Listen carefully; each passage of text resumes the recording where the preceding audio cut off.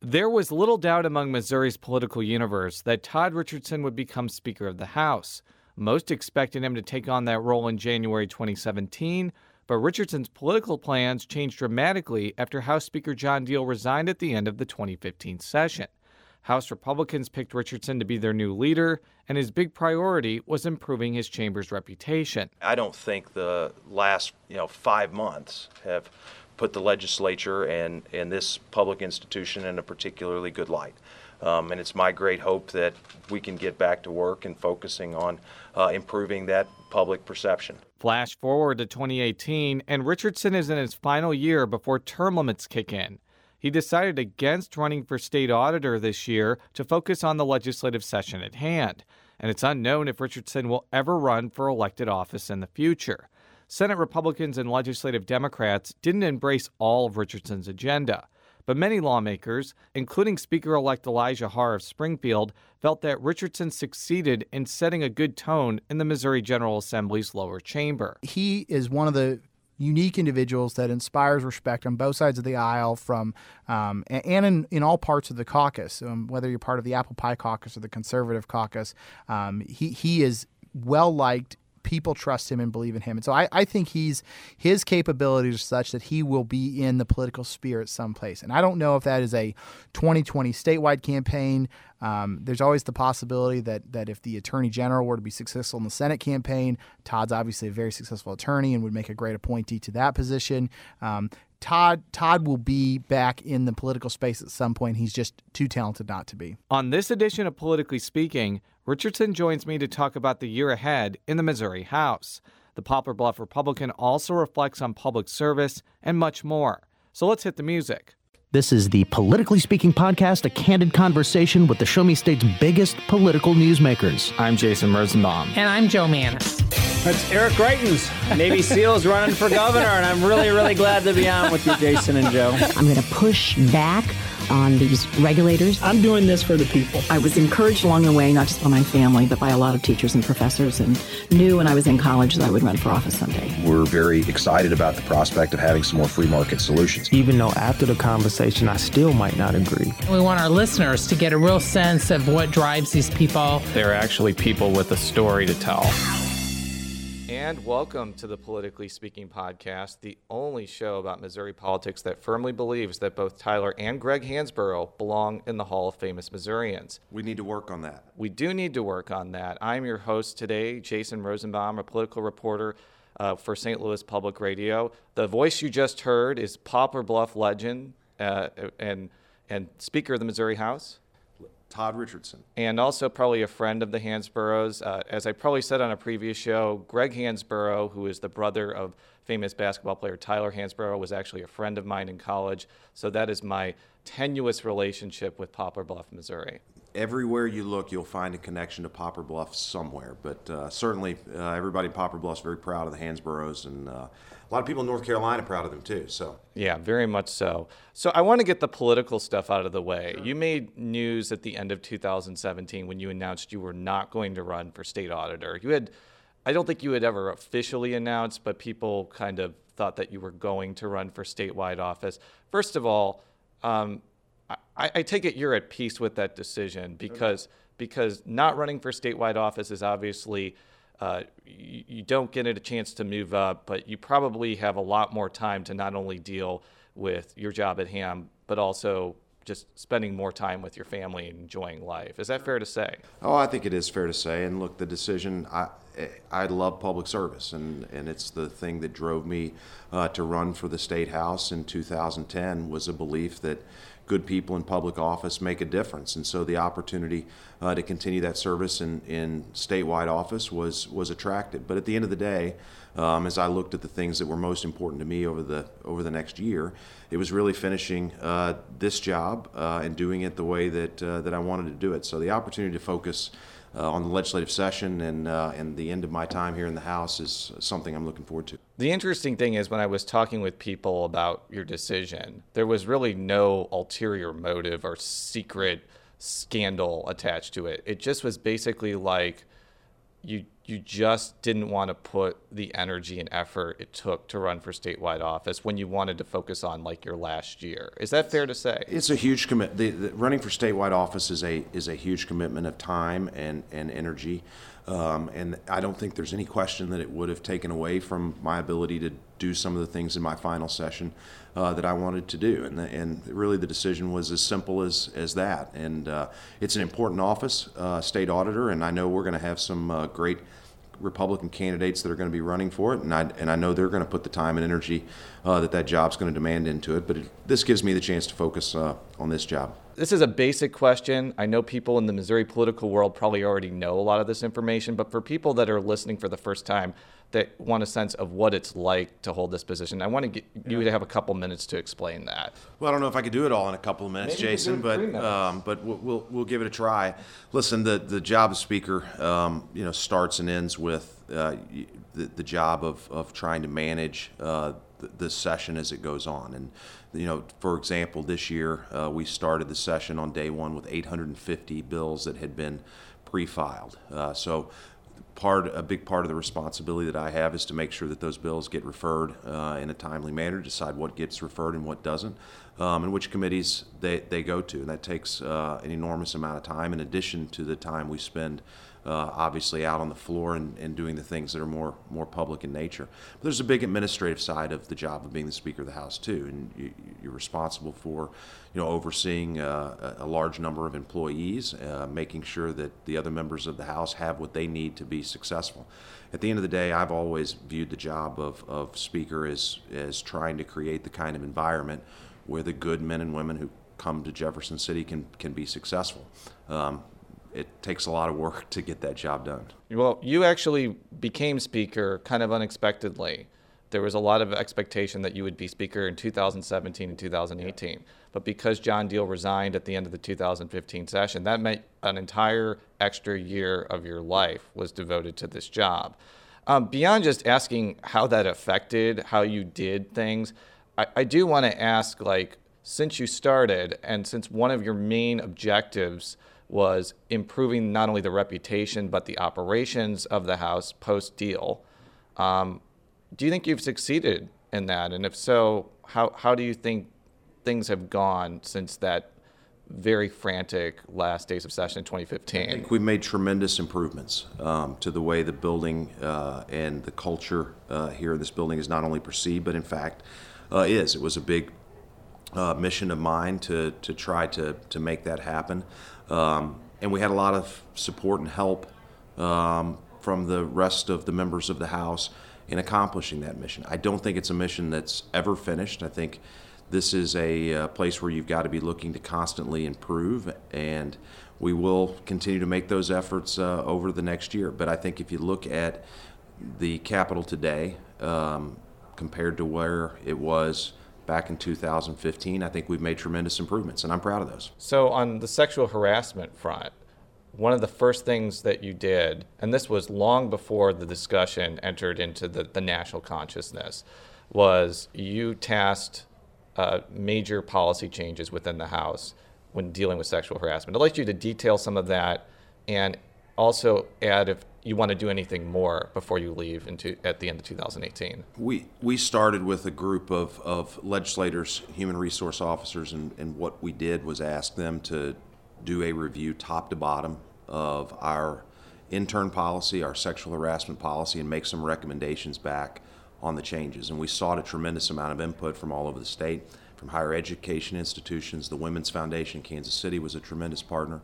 And what we did, I think, is impose what is really a policy that is as good as any you'll find anywhere in the country, and certainly in any state house. And that starts with having a robust requirement of mandated reporters. People are required to report sexual harassment when they see it. It starts with training for all of our members and all of our staff on a regular basis, and making sure we have a fair process to deal with complaints when they happen. And so that process, I think, has proved to be very, very successful. But we're constantly reviewing it and looking for ways to improve it. And we've made some of those changes along the way. Do you think that actually these policies need to be put into statute? Because actually Illinois, I think, is considering putting changes in statute. Ours are in place by House rules, so they are requirements. So I wouldn't be opposed to doing them by statute, but our rules I think are robust enough that they make them requirements. Well, let's roll into some of the issues and to transition more smoothly. Let's talk about overhauling ethics laws. I know that's been a priority of yours since the beginning. One of the things that you want to try again is curtailing free lobbyist meals, entertainment, and travel. You've often passed bills doing that very quickly, only for them to be thrown into the Senate pit of doom, so to speak. There's a lot of opposition to that in the Senate. I think people have various reasons for that. Sure. What's kind of your expectations on that issue? Because, I mean, I've been reporting on this proposal since I started reporting, and there's always a lot of talk about banning these freebies, but there's never any action. Yeah, I'm always optimistic at the beginning of session, and I'm optimistic on this issue again this year. The House is going to make it once again an early priority, and I'm hopeful that the Senate will be able to find a path to get something in this space across the finish line. But I think even if they're not able to do that, having the conversation about this issue is important. And if you look at the number of lobbyist gifts that are being taken today compared to where they were, say, 5 or 6 years ago, there's been a pretty dramatic reduction in them. And so, I think there ought to be an outright ban on all the gifts, and I think it's one of those things that's important to how the public perceives what we do in this building. I don't think that we have men and women in this building that are doing things because someone bought them a free meal, but I do think it speaks to the level of the public's trust and confidence in what we do here, which is important. So to that extent, we'll keep talking. To the extent that improves it, we're going to continue to talk about it. The other ethical area that both Republicans and Democrats have talked to me about in the interim is kind of the fallout from Amendment 2. Yeah. I have to be candid here. I have not found a single Republican or Democrat who feels that amendment is working. It is very easy to get around it through either political action committees or 501c4s. It's even possible for somebody to go to a fundraiser for a PAC and say, give $1 million to this PAC, and then that PAC could hypothetically help them. There's the entire question of local candidates being able to raise unlimited amounts of money. And it's even easy for like those types of candidates to donate that money to a 501c4. So my question is, I know that there's a lot of opposition among Republicans to campaign donation limits. That's probably why Amendment 2 happened in the first place. But given that they're in the Constitution for now, do you think that there is going to be any interest among the Republican majority of actually fixing some of the deficiencies? And when I talk about deficiencies, capping local candidates, making it harder to coordinate with PACs, and maybe making it more difficult to donate to 501c4s. What's kind of your thoughts on all of those possibilities? Well, I think you start from a standpoint that no campaign finance system is perfect, and I don't think the system we had prior to Amendment 2 was perfect. I certainly think there are a number of problems that exist with the application of Amendment 2, and we're going to struggle. Candidates are going to struggle with that throughout the 2018 cycle. We have members who have filed bills. I do think there is an appetite to try to clarify and to clean up some of the places where there's some uncertainty there, and to try to get the best system of campaign finance that we can have, understanding that no system is going to be perfect. Any particular ones you think might get traction? I think the issue of the application to local candidates is one that was of interest last year. It's in my view, a big glaring hole in what we had there. Someone could theoretically say that they're running for the city council, raise money in unlimited contributions, and then there's no problem with them converting that money to another race.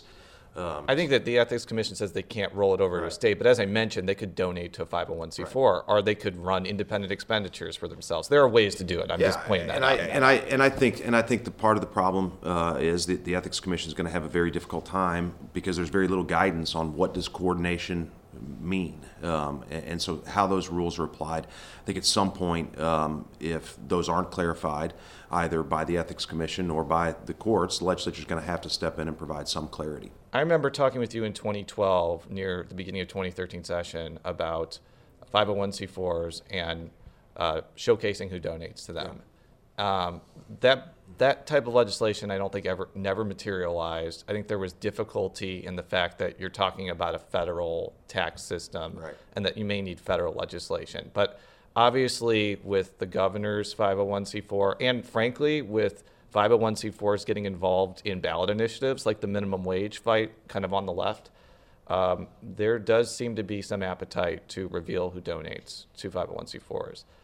Given that there's a lot of opposition and there's also a lot of complexity, what do you think about that issue? I think it's a very difficult issue. When I looked at it in 2012, I found that exact same thing that you're talking about. It's a very complex issue to deal with. And I think there's reason to be concerned about requiring everyone to have to disclose all of their donors. And the example, that we looked at back in 2012 was not just the single interest, 501c4s, but what if you have a broader group that's a 501c4? They have to disclose every single member that donates to the Red Cross if they get involved in a cigarette tax increase, or those kinds of ballot initiatives make that issue very, very tough and complex to do. So I think that has been obviously a big point of conversation in the legislature for the past couple of years, and I think you've seen the level of opposition to requiring those disclosures grow along with the support for doing it. So I read somewhere that you could be interested in changing the Sunshine Law, primarily because the way it's written now, I think it was written in the 80s or 90s, well before text messaging and even non-types of email became regular things. I'm interested in that because obviously there's been a lot of talk about the Sunshine Law because of the Confide app and the governor's office. But more broadly, it seems to have brought to bear that the Sunshine Law really hasn't kept up with technological advances. So I'm interested to hear if there might be some interest in that, not only because of the fact that it's in the news, but because it might be a necessity at this point. Yeah, I don't think that the interest there has really anything to do with the recent events. We've had members that have been working on efforts to update the Sunshine Law for a couple of years now, and the reasons are exactly what you said, Jason. That's as technology changes, as the modes of communication change, there's a need to update that law. And so what I've said is I think everyone shares a desire to have an open and transparent government, but we want that Sunshine Law to make sense and to be in a place that people can comply with it, and that the law speaks to modern technological advances. So to that extent, I know we're going to have some members that are going to dig into trying to solve that problem as we move forward in the session. One thing that became somewhat prominent near the end of 2017 is there's members of the House and Senate that want to cut income taxes. Yes. Representative Fitzwater and Senator Eigel have a proposal that would cut the state income tax and raise the gas tax. The thing is, though, the Missouri legislature cut taxes, 3 years ago, and it still hasn't gone completely into effect yet. And I was at the press conference with Senate President Pro Tem Ron Richard yesterday, and he said, quote, he doesn't want to brown back state government, which is a reference to Kansas and how Kansas has had all sorts of problems after they cut taxes. With that as a backdrop, what do you think the prognosis is for cutting taxes this year? I think the prognosis that on tax reform happening in Missouri is very good.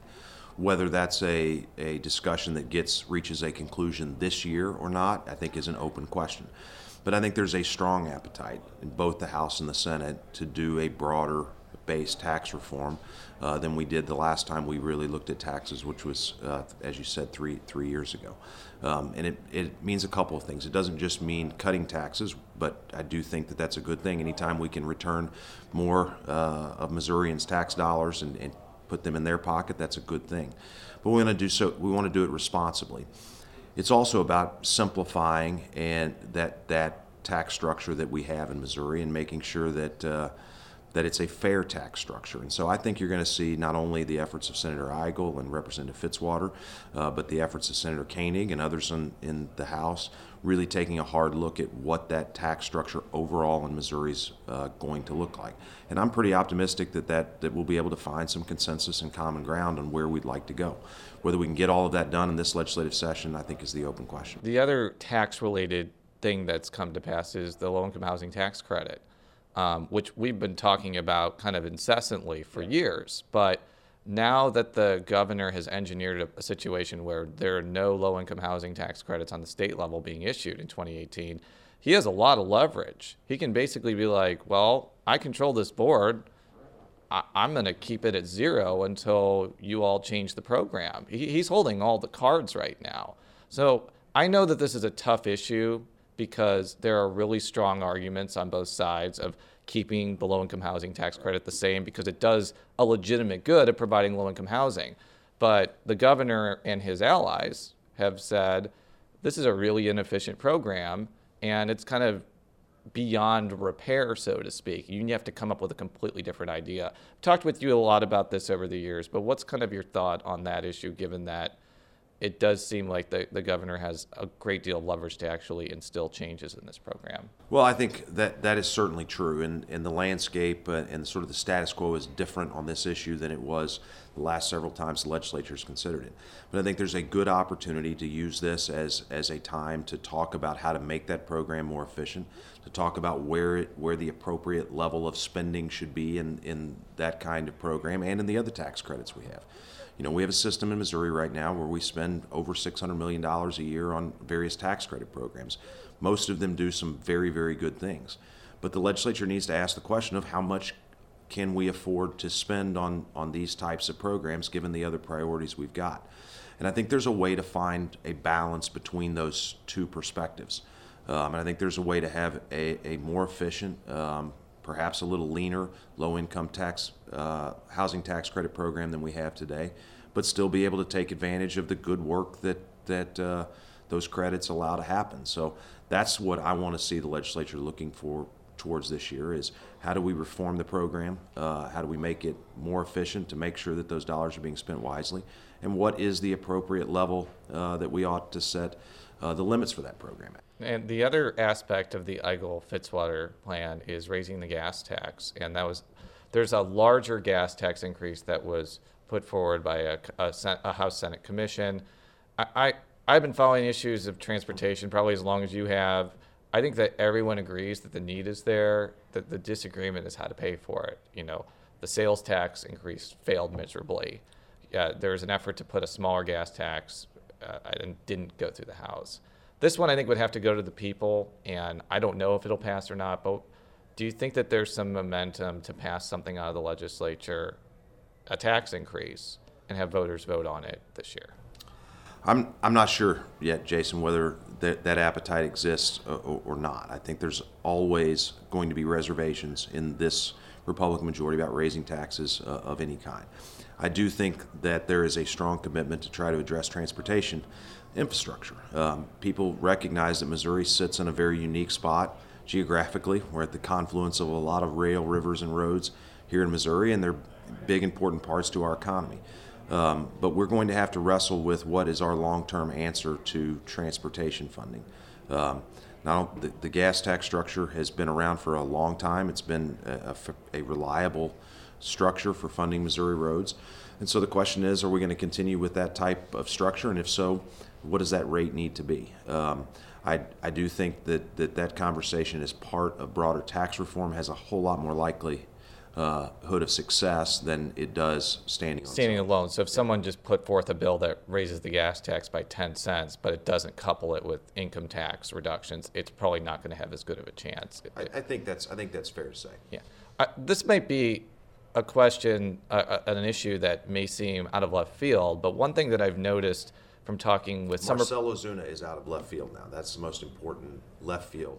Is he on the Cardinals? He is. I'm not a Cardinals fan. I'm a White Sox Jason, fan. We need to work on that. Yeah, I if should. You're going to be broadcasting for St. Louis Public Radio, you've got to know who the Cardinals' new left fielder is. I should. And honestly, I don't know anybody's on the White Sox right now because my focus now is on the Milwaukee Bucks winning an NBA title with Giannis. But on that note, one thing that I've noticed from talking with some Republicans is there does seem to be some interest in maybe legalizing marijuana for medicinal purposes. I think legalizing it recreationally is going to have a whole lot of opposition for various reasons. But I talked with Representative Jim Neely about this topic at length. There's a ballot initiative that's kind of swirling in the background. I think there's two lines of thoughts. One, that the legislature comes up with its own system. The other is just letting the ballot initiative pass or fail on its own. What's kind of your thought on that? Do you think that the legislature may act in reaction to this ballot initiative, or do you think the ballot initiative may be the way medical marijuana is legal in this state? I'm not sure which avenue ultimately ends up being the dominant one, but I will say that there has been a dramatic change in the conversation surrounding this issue, even in the 7 years that I've been in the legislature. If you told me when I'd walked in the door that you'd have as many conservative Republicans supporting some type of legalization of marijuana, I wouldn't have believed you. That being said, I believe the legislature is the best place to tackle this issue. As you've seen in other states that have tackled the issues surrounding enforcement, surrounding who it's going to be made available to or who it's legal for, are complex and they change. And so the ability for the legislature to come in to do the hard work to craft a good piece of legislation, and then to have the ability to update that legislation as circumstances arise, I think are really important here. So I think you'll see that issue continue to move forward in the legislature, but I also won't be surprised to see that issue on the ballot, and I certainly wouldn't be surprised to see it be successful on the ballot. It does seem like there's an interesting coalition between like left of center people and conservatives on this issue. Where I realized that this issue was in a different place than it had been before, we have a group in Missouri called the Silver-Haired Legislature. Yeah. And they're a group of senior citizens. Doesn't one of your predecessors had that, Jim Crider, or is he not involved with that anymore? I'm not sure if Speaker Crider's involved in that or not, but I was meeting with them earlier this year, and they were going through they meet in Jefferson City, they debate policy proposals and then present them to us. And they come up with some great ideas and some things that we've acted on. But one of their top 3 priorities this year on their list of things is medical marijuana in Missouri. And that's an interesting point to this sort of strange coalition that develops around this issue. Last year, the House tried to expand the availability of charter schools. It passed very narrowly, did not get any traction in the Senate. It's very interesting to me, living in St. Louis, that there actually seems to be a consensus among the ruling Democratic power base that charter schools are great. And then the legislative Democratic majority here, and also some Republicans, absolutely detest charter schools. They think they're parasitic entities that take money and students away from like regular non-charter schools. That seems to be kind of the discourse around that issue, and I think that might be why it didn't get ultimate traction. What's your prognosis this year, given that I don't know if people's minds have radically changed on that issue since last year? How do you think that'll fare? Education reform is one of the most difficult issues in this building, and it's difficult because people care a lot about education. It's a priority for every member, whether you're on a pro-reform side of the debate or whether you're against some of the reforms. I've always been a big believer that we ought to try to expand educational opportunities for kids that don't have access to a quality education. And we have areas of our state that people don't have that access to a good public education. And in those situations, I think having the ability to have charter schools, high-performing charter schools with the right accountability metrics in them makes sense. And I've had the chance to tour some charter schools in St. Louis. Not every charter school is great. They have bad apples too. But the record of success of charter schools, some charter schools, and particularly in St. Louis, is pretty solid. So I'm hopeful that we'll be able to move on that issue again, and I'd really like to see it become an issue that has more bipartisan support than it has today. I just heard the bell ring, so I'm going to kind of wrap this up a little bit. We still answer to the bell. We do answer the bell. I do want to ask, because this has been a big issue in the Senate, a lot of senators are not happy with the way the governor has dealt with the legislature. It seems like members of the Republican caucus in the House seem to be more amenable to what he's doing. As quickly as you can so you're not late to the House. What's your relationship like with the governor, and what advice would you have when dealing with the legislature? Because it seems like there was some growing pains with this entire situation, and I'm interested to hear your perspective on that. Well, I'm not sure that this situation is particularly unique. I think if you go back and you look at the relationship that governors have had with the legislature, and you look at it in other states, the legislature and the governor oftentimes have disagreements. That's sort of the way our system is set up.